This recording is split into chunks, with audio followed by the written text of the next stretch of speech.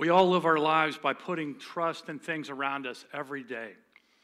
For instance, if you eat at a restaurant, you have faith that the cook properly prepared your food at the right temperature to kill any potential food bacteria or salmonella.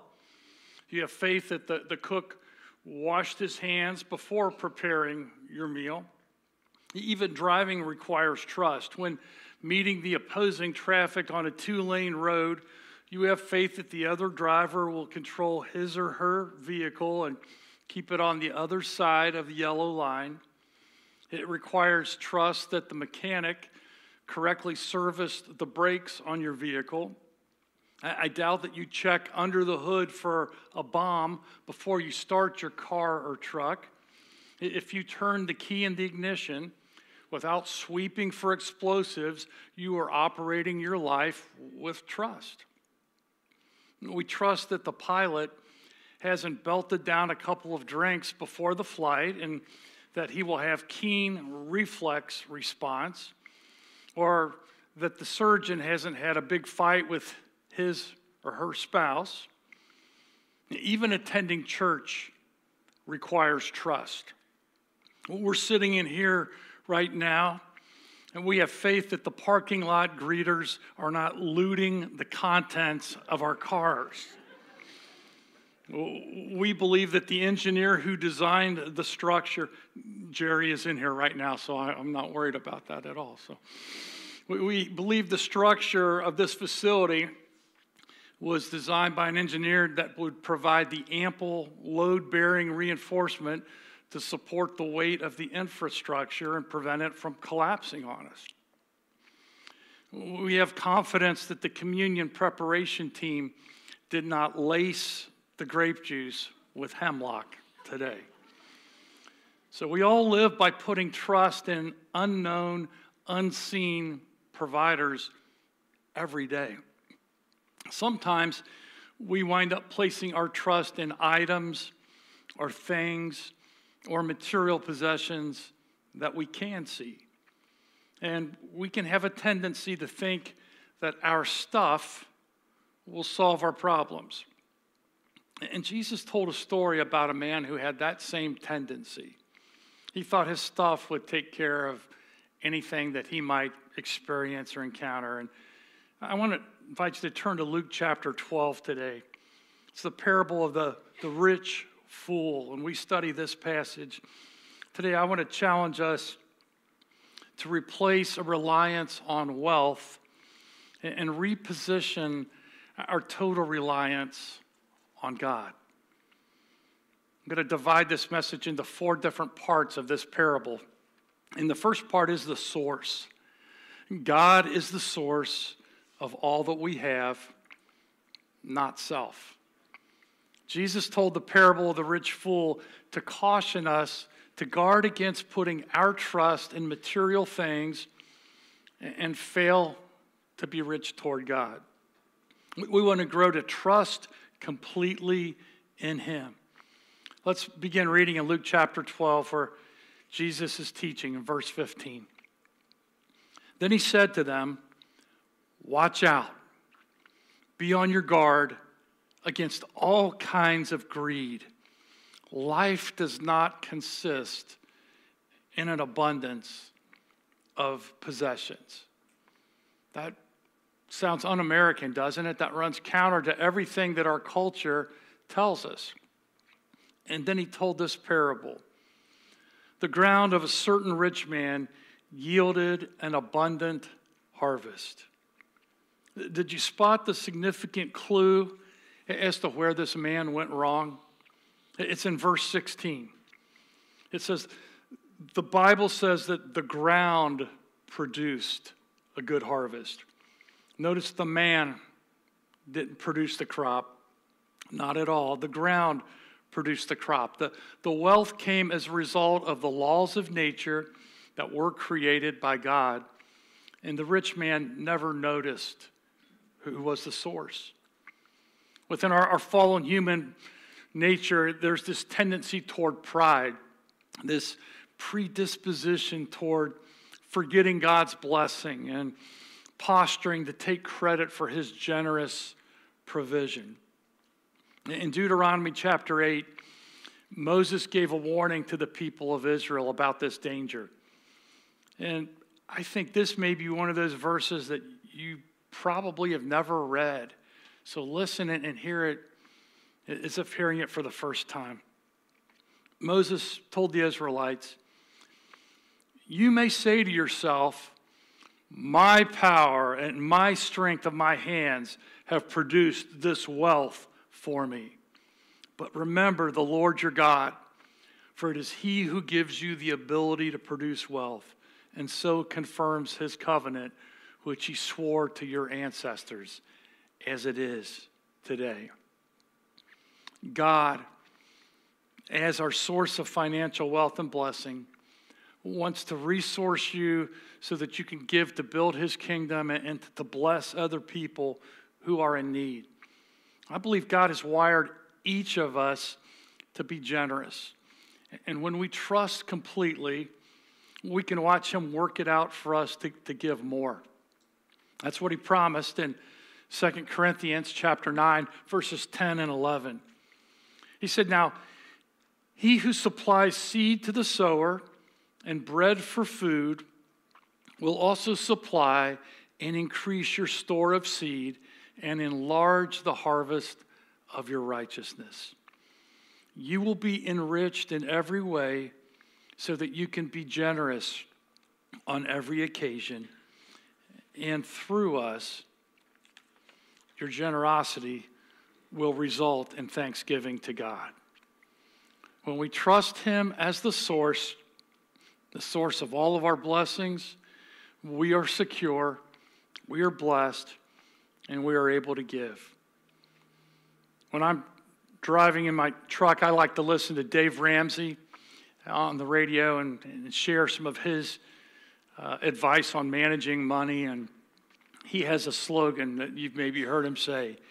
He says, "If you live like no one else, then you can live and give like no one else." And that's the idea of if we follow God's principles for our finances, it will position us where we can be generous toward him and toward others in need.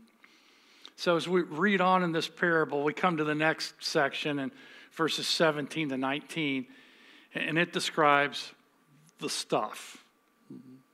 The source, God, and the stuff. So material possessions and wealth are not inherently moral or immoral. So this is my friend Abe Lincoln, a $5 bill. This money is not good. It's not bad. It's a piece of paper. It's neutral. It's amoral. It's not moral or immoral, but the way that I choose to spend it will determine whether it's being used for good or for bad. The truth is, our stuff can be a distraction to our priorities. And so Jesus continued with the story of the rich fool. Verse 17, the fool thought to himself, "What shall I do? I have no place to store my crops." Again, he forgot the source. Then he said, "This is what I'll do." A lot of personal pronouns in here. "I will tear down my barns and build bigger ones. And there I will store my surplus grain." He had no thought of the needs of others, and it was almost a competition for him to accumulate, to amass, to stockpile more stuff. I'll say to myself, you have plenty of grain laid up for many years. Take life easy. Eat, drink, and be merry. It's such a contrast to the story that Jesus told in Mark 12 about the poor widow who gave her all, put in her final 2 mites, her last 2 coins. She gave with great sacrifice. She was a giver. She gave her all. She gave in faith. She trusted that her security was in God, not in holding on to her material things. And while Christ hasn't required everyone to give away everything, he has required all of us to give him our entire beings. We each must answer the question, is my passion for acquiring things keeping me from living a life surrendered to the lordship of Jesus? As we grow in faith, we will grow in giving back to him. That's a lesson the rich fool never learned. It was all about himself and more, and he didn't think about others. He didn't think how that money could be leveraged to accomplish good. Sometimes we hear the expression tithes and offerings. Let's define our terms so that means the same thing to all of us. What is a tithe? A tithe is a tenth. It's 10% of one's gross income. And that was what God required of even the poorest Jew in the Old Testament. What is an offering? An offering is a gift above and beyond the tithe. And those of us in the New Testament era living in the church, tithing was never rescinded, and instead we've been challenged to give according to how the Lord has blessed us, which we're living under grace, and with those blessings that we have, we can give above and beyond the tithe as an expression of our love and gratitude to the Lord. There's a verse in 1 Timothy chapter 6, verse 10, probably the most misquoted verse in Scripture. It says, "For the love of money is a root of all kinds of evil." It doesn't say for money is the root of all evil, which is how we've heard it quoted. It says loving stuff, loving money. That's a root of all kinds of evil. And again, recognizing money is neutral. It's not moral, it's not immoral. It's the way that we handle it that makes it good or bad. And then Paul cautions, some people eager for money have wandered from the faith and pierced themselves with many griefs. Again, that's the entanglement, that's the risk of materialism, of our stuff, is it can pull us off course. It can change our priorities. It can get us caught up in temporary things, and we lose sight of what's eternal. And as we unfold the story of the parable of the rich fool, we see the stress next. I think fear is the biggest trap to trusting in God's faithfulness. And so during the month of November, we're going to have a faith promise emphasis that will help us face our fears. What is faith promise?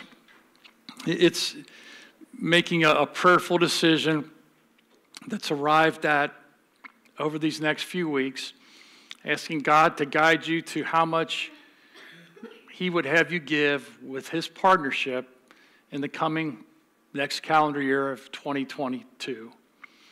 And so we can all have a rough idea of what our income may be, what we could safely afford to give. But a faith promise gift involves faith in God to provide. It stretches beyond what one can safely see to afford. It's a covenant with God, committing in faith to try to go beyond what we can see to give, with the understanding that God is to provide the funds as we step toward him in faith.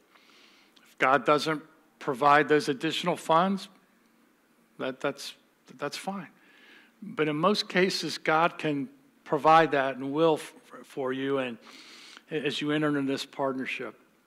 So hopefully many of you received a letter from the church this week with a card that just gives you something to focus on for the next 3 weeks as we study and seek God on this. And look at that card and pray this prayer each day. Lord, how much would you have me give to your work at Batesville Christian Church in 2022?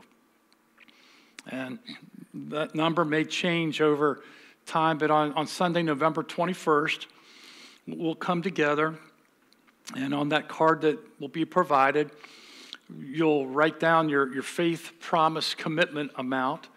This is done confidentially. You do not sign your name to it. It's just something between you and God. You'll tear off half of the card to keep, and as a reminder of your prayer covenant, and then the other half will be dropped in a basket as we celebrate that together. And so God will lead you in that decision, and we'll receive those in our worship service 2 weeks from today at both services.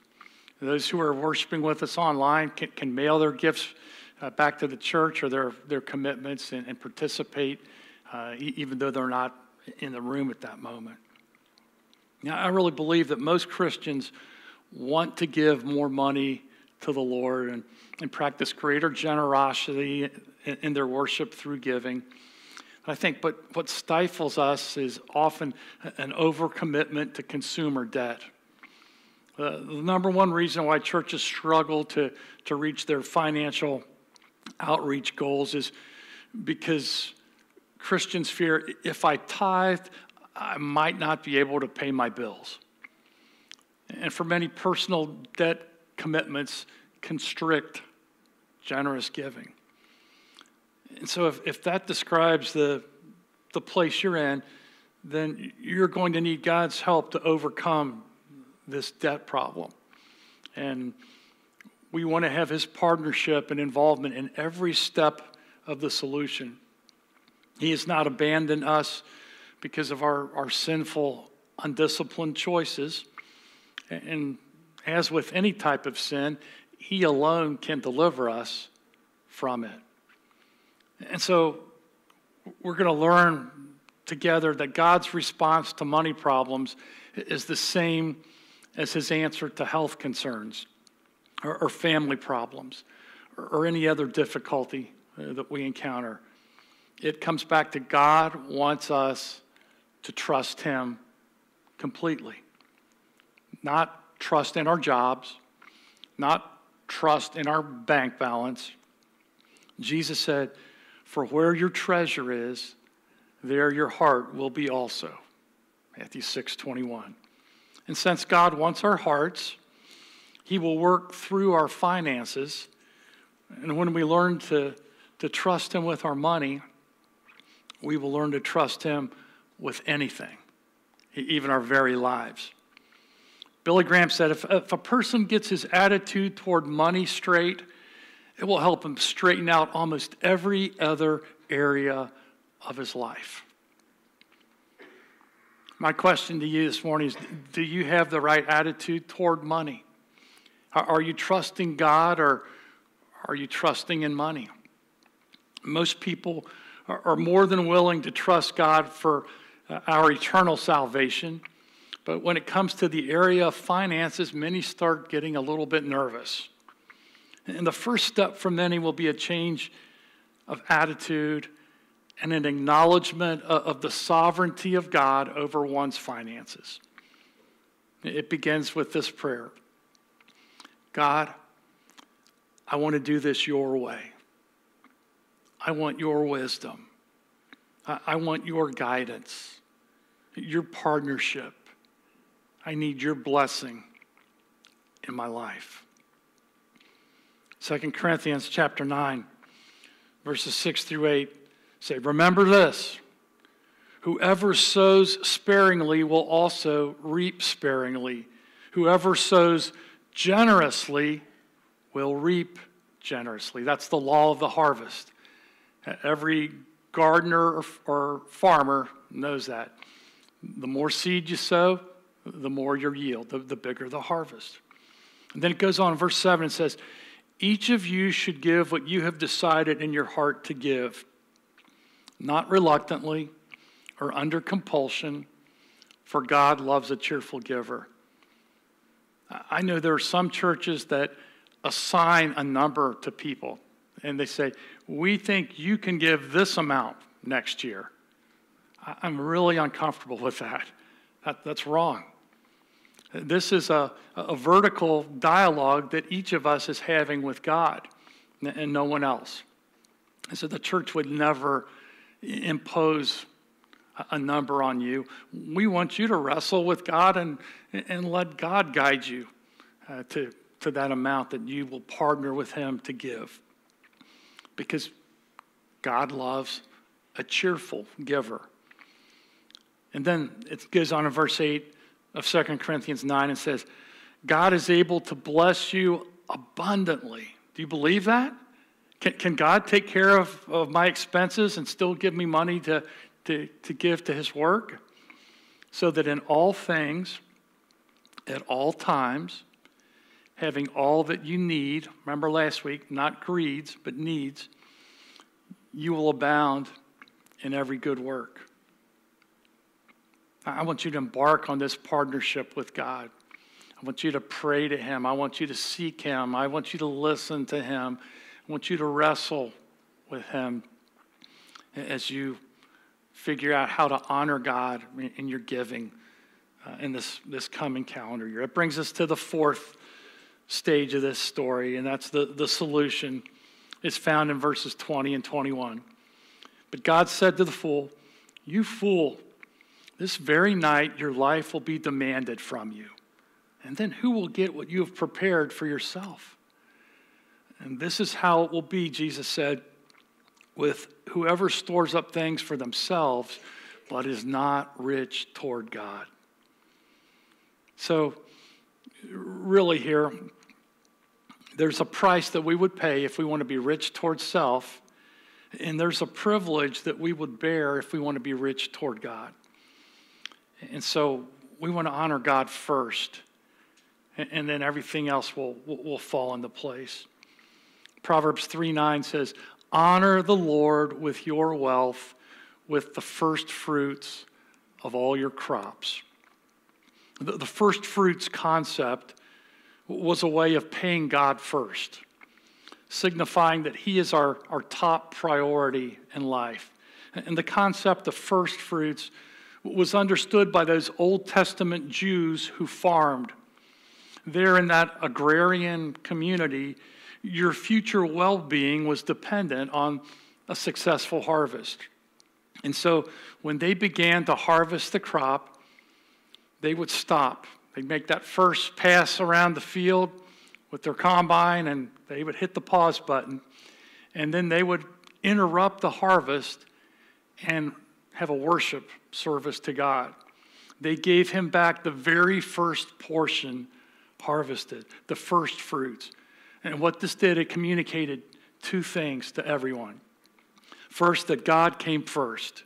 He was the number one priority before they kept any provisions.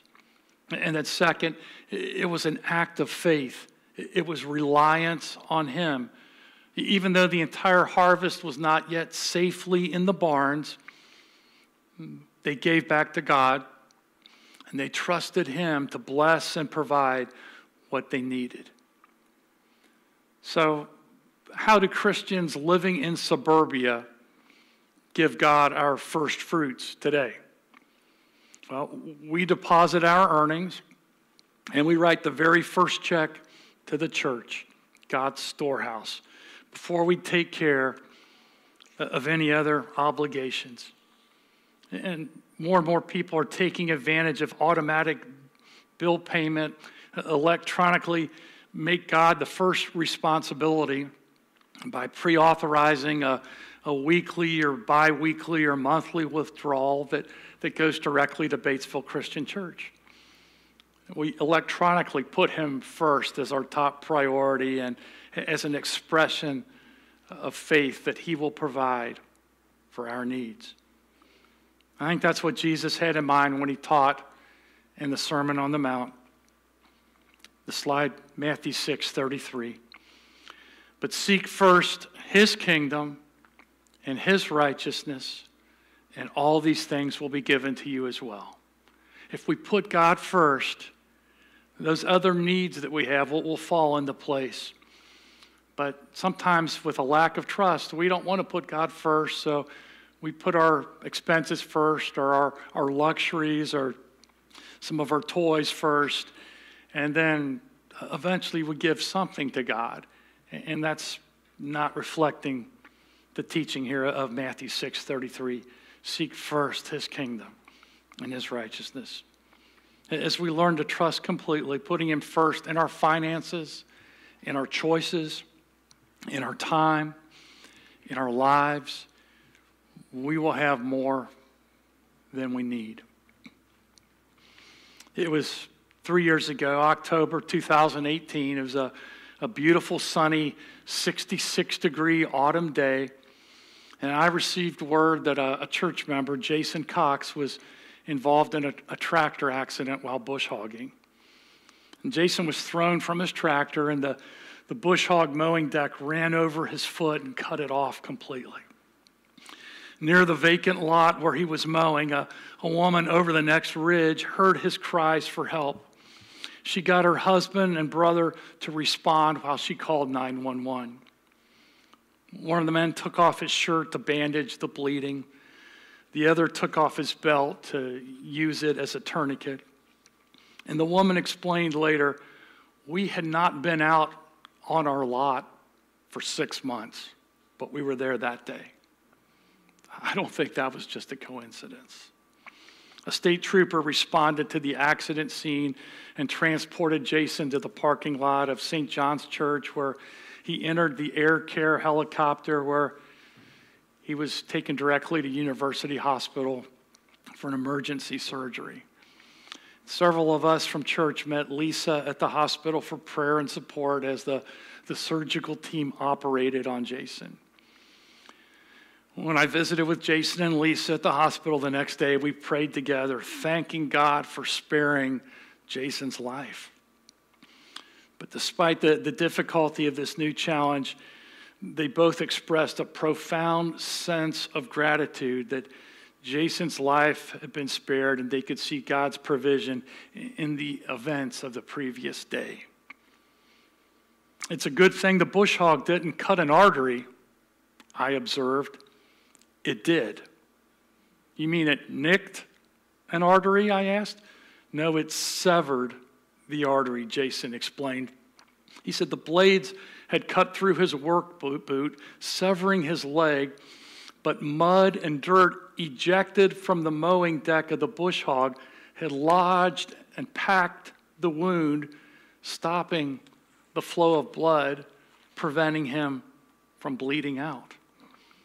Again, I don't think that's just a coincidence.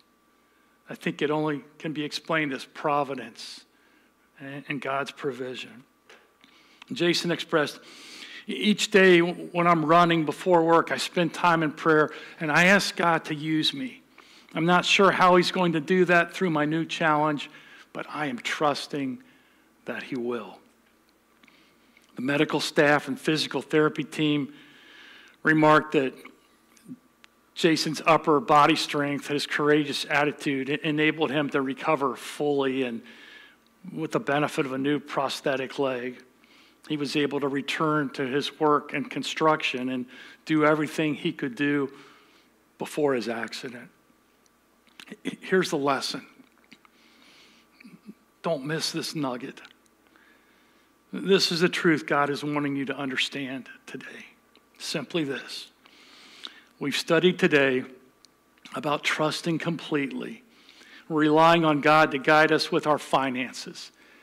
It's easy to trust God completely with your finances when you've already surrendered for salvation and you are trusting him with your life. So trust him completely. God is good.